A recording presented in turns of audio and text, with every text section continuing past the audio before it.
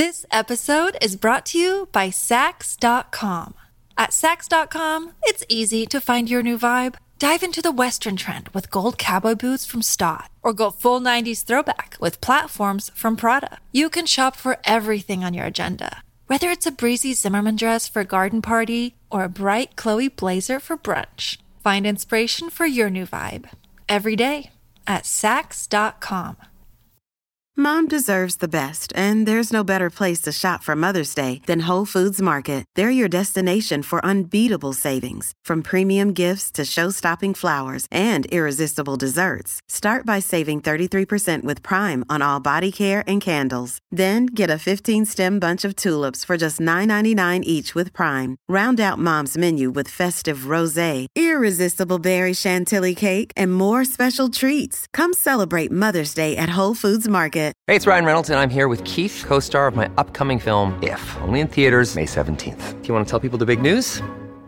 All right, I'll do it. Sign up now and you'll get unlimited for $15 a month and 6 months of Paramount Plus Essential Plan on us. MintMobile.com/switch. Upfront payment of $45 equivalent to $15 per month. Unlimited over 40 gigabytes per month. Face lower speeds. Videos at 480p. Active Mint customers by 531.24 get 6 months of Paramount Plus Essential Plan. Auto renews after 6 months. Offer ends May 31st, 2024. Separate Paramount Plus registration required. Terms and conditions apply if rated PG.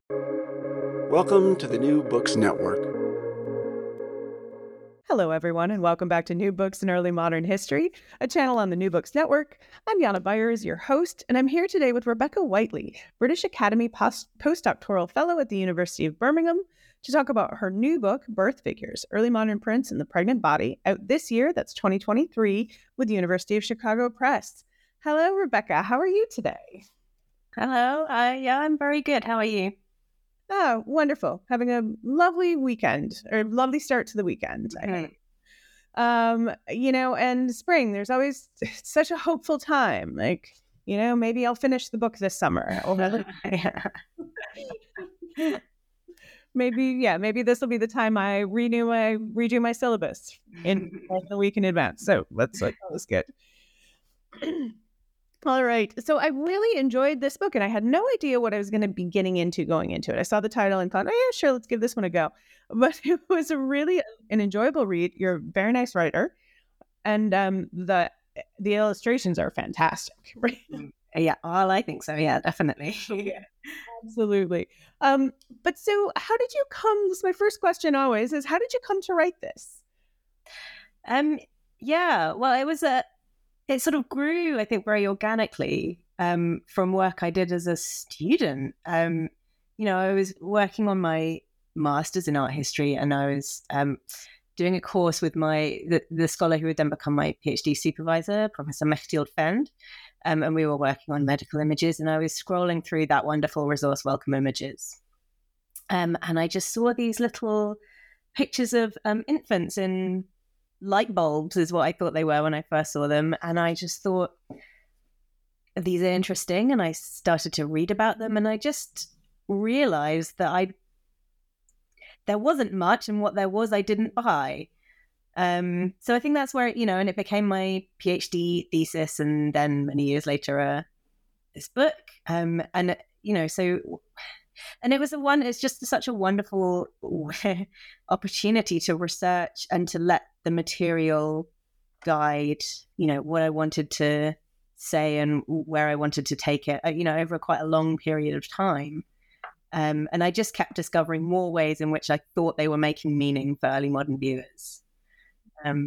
Yeah, that is really organic. That's a nice way to have come about your topic, just to find something you're interested in it and go. I was very, very lucky. I see that I was sort of lucky to stumble across this source and to develop just like such an interest in it and to find that there was lots there. Right, and the beautiful kind of combination there of lots there and not a lot of work. Yeah, not a lot written on them yet. Yeah, definitely. Yeah. Big scholarly hole to fill. Which is, is great. So let's talk about, anything else, because let's talk about your sources. So let's talk about these images. Tell us about, what do they look like? Where do you find them? Yeah. Okay. Well, so essentially they are, some people have disparagingly written about them as babies in bottles. there's little engraved illustrations in books, basically, or woodcut illustrations in books that show the fetus, usually in the uterus or the womb, but without any more context of the pregnant body, in different positions, because obviously during childbirth, the fetus can be positioned in different ways. And normally it's head first, but it can be lots of different ways. And particularly before things like ultrasound and cesarean section, it was hard to know how the fetus was positioned, and very hard to deliver it if it wasn't either head first or breech, which is buttocks first. So it was of great interest to early modern physicians and scholars, and also early modern midwives, that they know these presentations and that they understand how to deal with them. And the publication of these images in early modern books on surgery and on midwifery really grew in concert with interest in how you manage them, how you manage different presentations in childbirth. So that's where they were found. Everything from scholarly books on gynecology down to popular manuals that really were written for midwives. Yeah, so tell me about these books that are written for midwives. What are they meant to do? Well, yeah, I mean, scholars disagree. Some people would say that they weren't really for midwives to read at all. They were a way for male physicians and sort of academically trained men to gain control of the field of midwifery, to exert authority over childbirth, which, it was not only an area in which women were the professionals and the experts, but also one in which it was felt that women's bodies were mysterious and uncontrolled and doing things that men would really prefer that they did know about and were in control of. And I think that is certainly part of what was going on with these books. But I think if you actually spend time with the texts, and if you actually start to look at things like literacy rates and evidence for women's reading communities, there is actually really solid evidence that women were reading these books, and that they were using them, within their own systems for what they felt they needed to improve their practice. So I'm not saying that, midwives came across these books and immediately changed everything they did according to what the men said they should do. But I think, women were intelligent, discerning readers who were able to take these new textual knowledges that hadn't been available to them previously and incorporate them into the really core sort of social and bodily knowledge they had developed through their practice and through their lives in their communities. Yeah, I mean, like the traditional understanding is that there's a thing and mostly women do it, and then men take it over and turn it into a profession. Right, like cooking, and then there are chefs and childbirth, and then there are gynecologists. But your work is pushing back on that, right? Definitely, yeah. Like resting a lot more power in the hands of midwives. Yeah, and I think that there was a point in feminist historical scholarship where it was important to make this argument, that, men and masculine medicine as an epistemology came along and took away these spheres of female expertise. But it genuinely just was a lot more complicated than that. And the thing to remember, particularly for Europe, I think sadly the States has a bit of a different history of this, is that midwives, who were also women, have always delivered the majority of babies. And that has never not been true. So in terms of men taking this over, it's clearly more complicated than that. But also I think, there's such an interesting history to be understood, not about, the dynamics of men taking over and controlling women, but actually the dynamics of collaboration. And for for the period covered in my book, many of these writers, who were mostly, but not all men, were learning a lot of these skills from women midwives, and could have quite productive relationships with them, where sort of different spheres of knowledge and expertise were respected. And I think this is an aspect of cultures of medicine that is much less often talked about, and, kind of really enrich our histories of women as professionals. Right. So there's much more of a discussion. There's much more of a conversation going on between people with this knowledge and how it's being recorded. But I'm seeing also here with the books themselves, right, and kind of medical novels, or not novels, medical treatises more broadly. I'm seeing this also dialectic of the knowledge, right? It's kind of, it reflects practitioners to say what they know, and it's recorded, but then that also speaks and determines what other people know, right? Did that question make any sense, right? Yeah, definitely. And I think that's, I think you can fall into the trap of thinking that there's textual, official, academic knowledge, and then there's the embodied knowledge of midwives who did tend to learn through apprenticeship rather than through any kind of formalized training. But, if you actually start to dig into things like history of epistemologies and history of reading practices, we know that that's not how it worked at all. And actually knowledge circulated between oral and textual, and specialist and community knowledges, like all of these things were constantly reinforming each other. And this is partly, what I wanted to do with these images, is to say that what the authors said they were and what they said is only part of their history. Because, of course, once you release them into a reading public, people do whatever they want with them. And they form cores of totally other kinds of knowledges. One of the things you said just in your introduction that's really stuck with me is that the womb was trouble and it was potential. Yeah. Tell me about that. What do you mean? Yeah, well, I think it's one of the things I think I try to keep in mind writing the book, because publishers and everyone wants you to say why it's important to readers generally, or to historians generally, and not just to scholars of childbirth. And I think that the topic is totally important to wider histories of the early modern period, because these were cultures that were obsessed with the womb as this space where, every single man had been born from a womb, and they didn't understand how it worked. And it was in a woman's body, so they couldn't even see it. And this was the period when, expertise around generation, or what we would call reproduction, rested with women. And even though there were physicians and gynecologists, they were often having to cede that authority to women. And I think that this was just incredibly problematic for a patriarchal society. And I think you have to bear that in mind, this constant tension when you look at representations of the womb from this time. And the womb is responsible for so much more than just childbirth, right? What's madness after all? Yes, exactly. And, I write a little bit about this in my book, that, by the early modern period, lots of physicians were saying, the womb does not wander around the body. It's not causing hysteria by drifting around and, making women all loopy. But actually, this sort of residual feeling that maybe it was autonomous within the female body really sticks when you actually start to read what they're saying about the womb.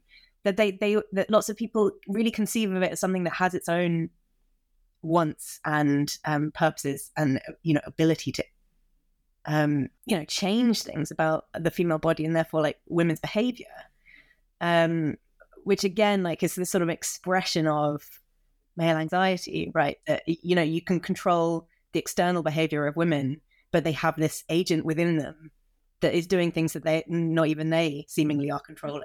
Sure.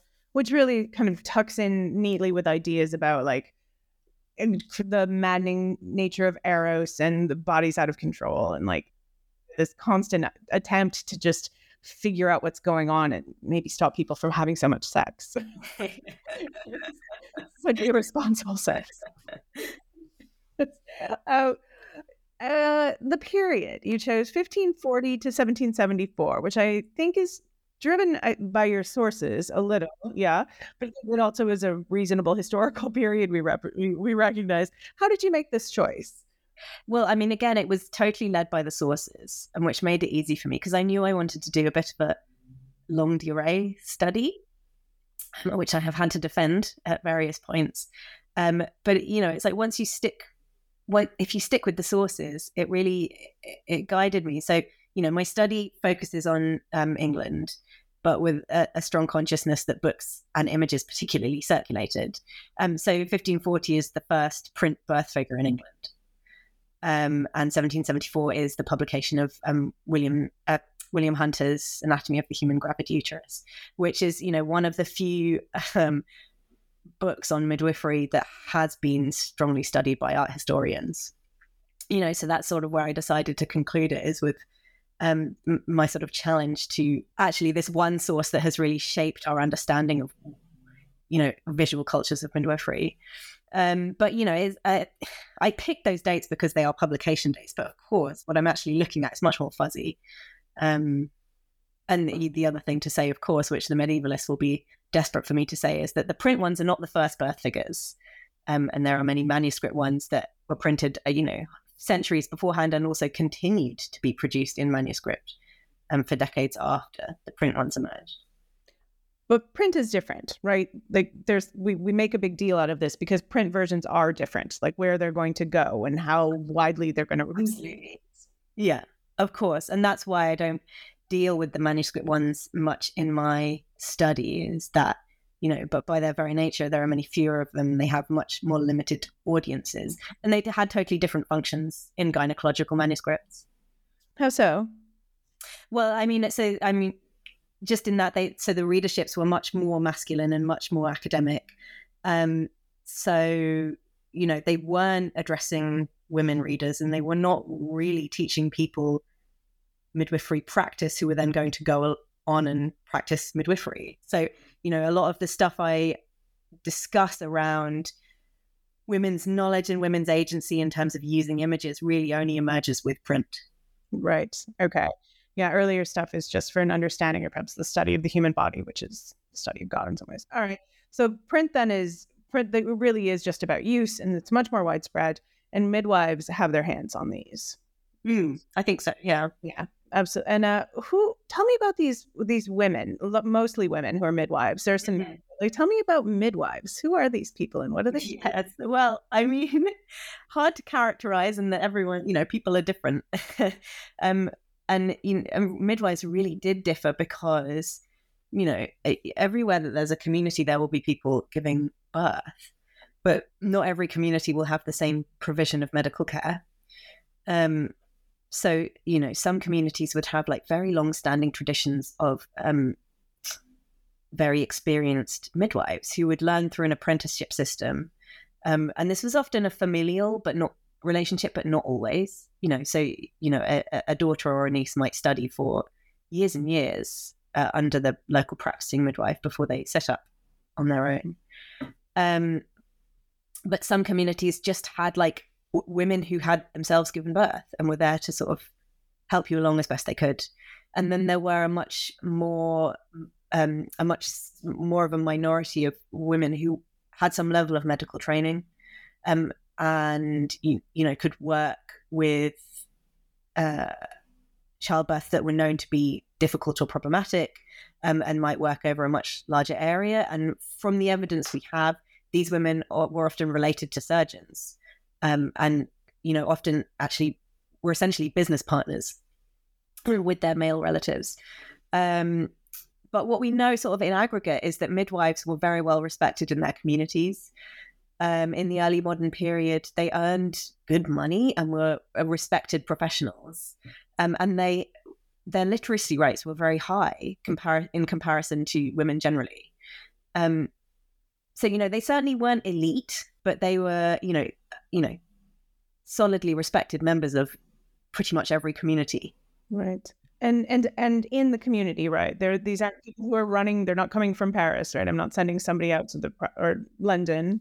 No, not unless you're talking about the aristocracy, which is not really my interest in this book. But, there were midwives famous enough to be summoned across national borders to deliver monarchs. Okay. Yeah. Really small group of people, but exactly. Community members, well respected, which, maybe makes us rethink. The other thing that I find with my students is they all think that all like midwives were witches. Right? Yeah. Not No, no. no. The evidence just doesn't exist for this at all. Where does this really prevalent idea that these are, herbal wise women or something, where does it come from?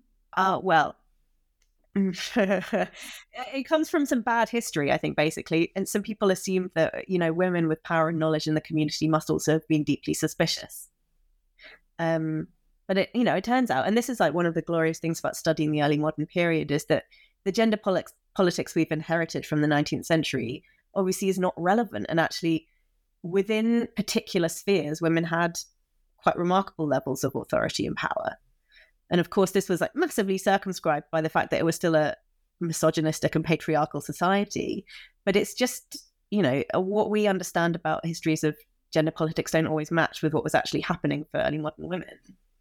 No, and that's so important. And this is something like I love about your book is it's just a very clear demonstration that, the somewhat strident feminist history that we've gotten from our mothers and the gender politics that the Victorians gave us have given us this vision that just doesn't work. And your book does a great job to demonstrate that. Right? Like this is Thank a you. great showing that, in fact, no, like there's this other space. So I find the idea of being a midwife fascinating too. It's because this is a very dangerous kind of touchy job she has, or like giving birth is dangerous. And these midwives are just in there daily, like, making this happen. It's really impressive. Yeah. And there's, it is. And again, it's hard to generalize because, individuals dealt so differently with it. But of course, there were lots of instances of midwives who were, denigrated or lost their reputations from particular instances or would attend a particular woman until she had a difficult birth, and then she might choose a different midwife. But I think the thing to remember about that is that the majority of births will happen spontaneously. And this is hard to remember as someone who's given birth in the 21st century because, where fetal heart monitoring and, timescales on what's safe mean that interventions are incredibly common. Whereas actually in the early modern period, a midwife who was practicing in a rural community and had a relatively low caseload might encounter a very few complicated births in her career. And actually a reputation of getting women through the process of childbirth, which everyone expected to be difficult and painful and to leave you with some healthy news. It was just, you could make a whole career without really encountering too many super difficult situations. Sure. Interesting. Yeah. This episode is brought to you by Sax.com. At Sax.com, it's easy to find your new vibe. Dive into the Western trend with gold cowboy boots from Stott, or go full 90s throwback with platforms from Prada. You can shop for everything on your agenda, whether it's a breezy Zimmermann dress for a garden party or a bright Chloe blazer for brunch. Find inspiration for your new vibe every day at Sax.com. I'm interested as well in so the process, is there any clear consensus on wombs, on birth images, right? So there's a collection of these images, but there's a dialectic as well, as we discussed earlier. People are talking about them. There are images that are spreading, and they're not all the same, right? No, definitely not. Yeah. So how do you deal with that? Like, what does that mean? What does the average person know, or your average midwife even? Oh, yeah. Okay. Well, you can't know what any individual knew. And I think so one of the things I try to distinguish in my book is between what I call regular and emergency midwives, which was a way to try and, make the distinction not one between men and women, because there are a lot of male surgeons who started delivering babies and they didn't know what they were doing. And conversely, there are a lot of female midwives who actually were very capable and had some level of medical training. So you can make a distinction perhaps between what regular midwives knew, which is perhaps they had encountered some birth figures in a printed book, maybe one they owned or one they'd seen from someone else, and they understood perhaps that they showed the different presentations of the fetus, and that might help you identify if the labor was going to be tricky. But, you know, as I talk about in the book, might also have had all kinds of different meanings and uses for them. And then the emergency midwives who are perhaps much more engaged in, you know, the contemporary and medical practice and different interventions that might be used, and you know, keeping up with how birth figures developed or, you know, began to change and innovate and diversify from the late 17th century to include all kinds of new medical knowledge. So I think there's a real spectrum, but you might perhaps, you know, roughly distinguish between people who are more engaged with the up-to-date in medical culture and people who are less so. And where are they getting this? Like, what are their primary sources? Like, where is this knowledge coming from, and this information and these images, right? When before X-rays, before sonograms? Yeah, it's an interesting one because I think I encountered a lot of writing. You know, what writing there was about birth figures tended to be upset about the inaccuracy of them compared to anatomical illustrations. And if you look at anatomical illustrations made at the same time from pregnant cadavers, you know, they are much more detailed. They're much more likely to show, you know, an accurate proportion of the fetus in the uterus. Like, you know, one of the criticisms often made about birth figures is that they're too spacious, you know, that the fetus is very small within the uterus. But, you know, when you actually dig into it, this difference isn't that birth figures were bad images, it's that they were saying they were coming from a totally different knowledge base. You know, they're not made from dissection. They're not made as, you know, there is no technology at this point that allows you to see inside the body. And actually, what I never really got to the bottom of is how common what we would call like external palpation was, where you feel the pregnant belly for the position of the fetus. It's not really mentioned in text at the time, which suggests that it was a real black box in terms of what could be known. So really, it was theoretical knowledge that was then being visualized. And there are a couple of really interesting, they're quite rare, but sort of excerpts of texts where the physicians are saying how the images were made. And we know that one of these French midwife authors had a series of dolls that he used. So because you know, his experience of midwifery allowed him to understand the different possible presentations. And he could then recreate them using a doll so that then they are a seeable thing that an artist can draw. But the other really interesting thing about birth figures is that while there is like innovation over the period I study, there's also a whole lot of copying. And you know, this wasn't just laziness, it was a fundamental part of how knowledge was made in the early modern period, that you recreated knowledge you felt to be accurate, and therefore made it, you know, more legitimate. Sure. How representative are they meant to be, right? You know, how much is it meant to be like the fetus? There's so much room in the bottles, right? Babies in bottles. There's so much more bottle than there is baby. Is that really meant? Is that an accurate reflection of what people thought the womb versus baby looked like, or just the point is you need to see what the fetus looks like? So, my feeling is that it's the latter, that you need. It's more diagram. I think of them as diagrams, not as observational drawings, right? So they're there to show you fetal position. And that is done particularly if you're working for an audience that has no training in reading medical images. They are much more readable. But I think it also plays into what sort of one of the big arguments in my book, which is that these aren't just images to teach practice. You know, they have all kinds of other uses and meanings. And I think a big one of them is that they are encouraging, appealing images of an infant, which people like to see. And, you know, could act as a sort of proof of good practice. If a midwife has these images, they can say, look, I can deal with these situations. I can produce for you this kind of, you know, healthy, well-developed male child. You know, that kind of visual argument can function so much beyond the technical. What did you come across that you really loved? What was your favorite part of like writing this book? I feel like I have a couple of.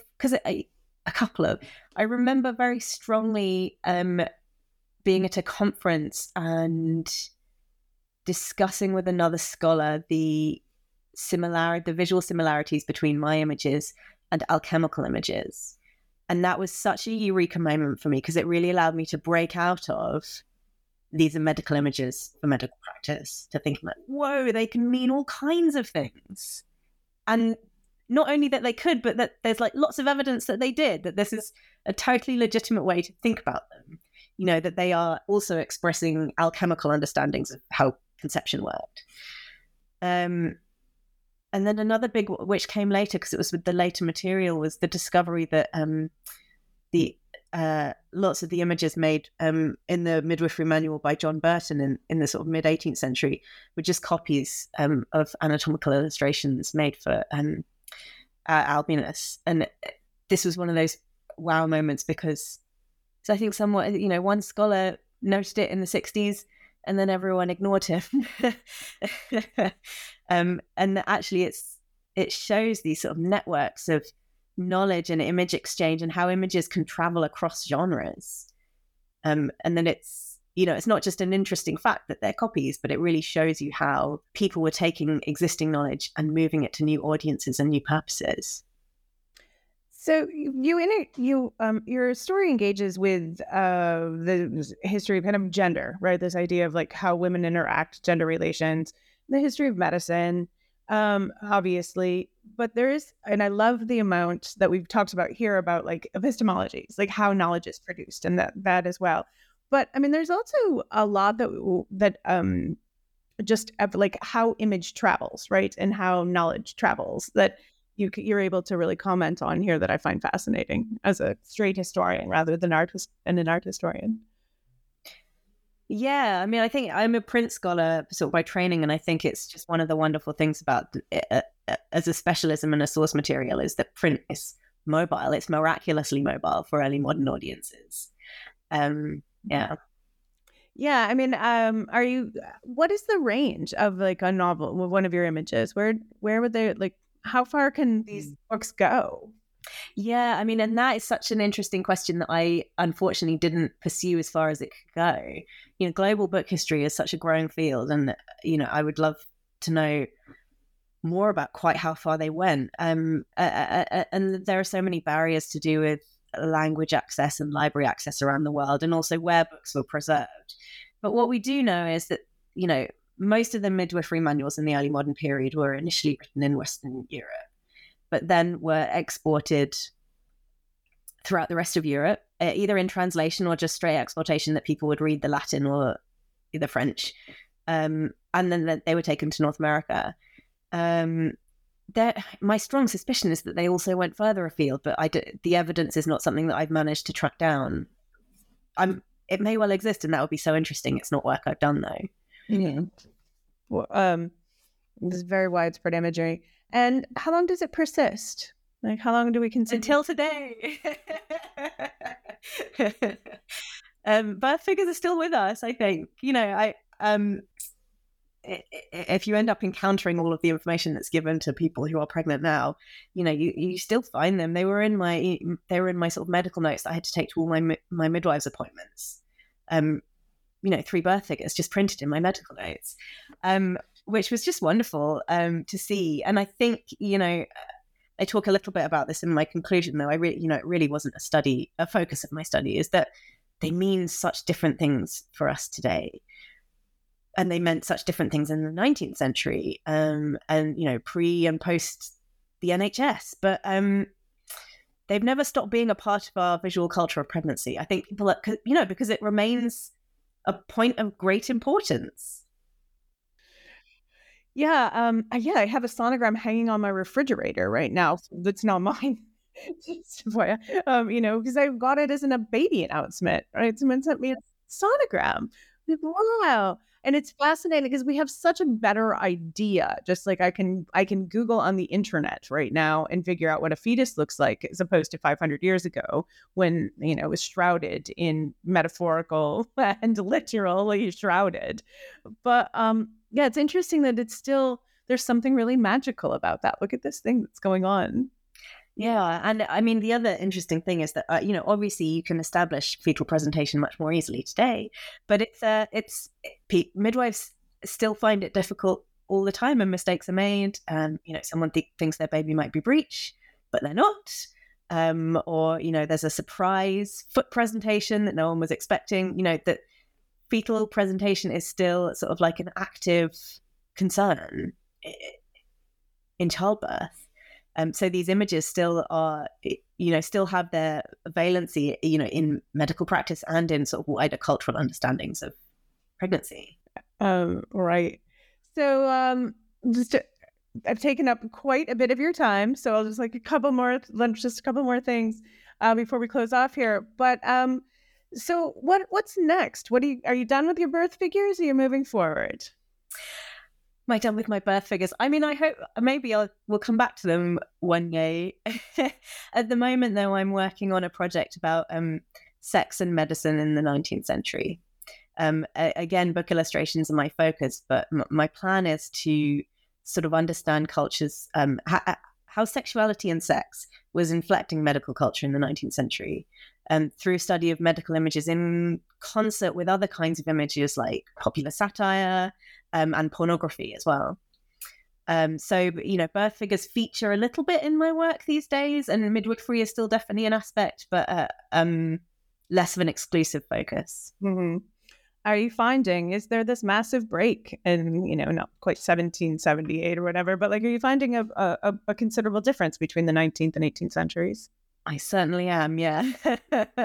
Yeah, I mean, I'm really enjoying working on the 19th century at the moment. It's so fascinating, but it is so, so different. And I think one of the big things that's been a shock for me is how much more material there is out there to work with and to wade through. One of the joys of birth figures is that there were not that many midwifery manuals to get through. That's not true for the 19th century. Sure. Interesting. Yeah. And I've just recently interviewed someone who translated a midwifery manual, which is when I learned that they exist. I really thought about them for the first time, but there aren't that many, right? It's all relative, isn't it? But yes, for the early modern period, it is much easier to sort of keep a handle on what was published. Yeah. No, but being published doesn't mean that, not having them doesn't mean they weren't there to some extent. That's certainly true. Yeah. Which books we use to destruction is such an persistent question in book history. Yeah. Fascinating. Well, that sounds really exciting. A whole new historiography or body of scholarship to read around, though. Good Lord. Yeah. It's a bit, I'm just at the beginning of this project, so it's looking rather large at the moment, but let's go with ambitious, right? Sure, yeah. Oh, that's wonderful. It was so nice to talk to you today, Rebecca. Yes, nice to talk to you, yeah. All right, take care. Thank you. Bye.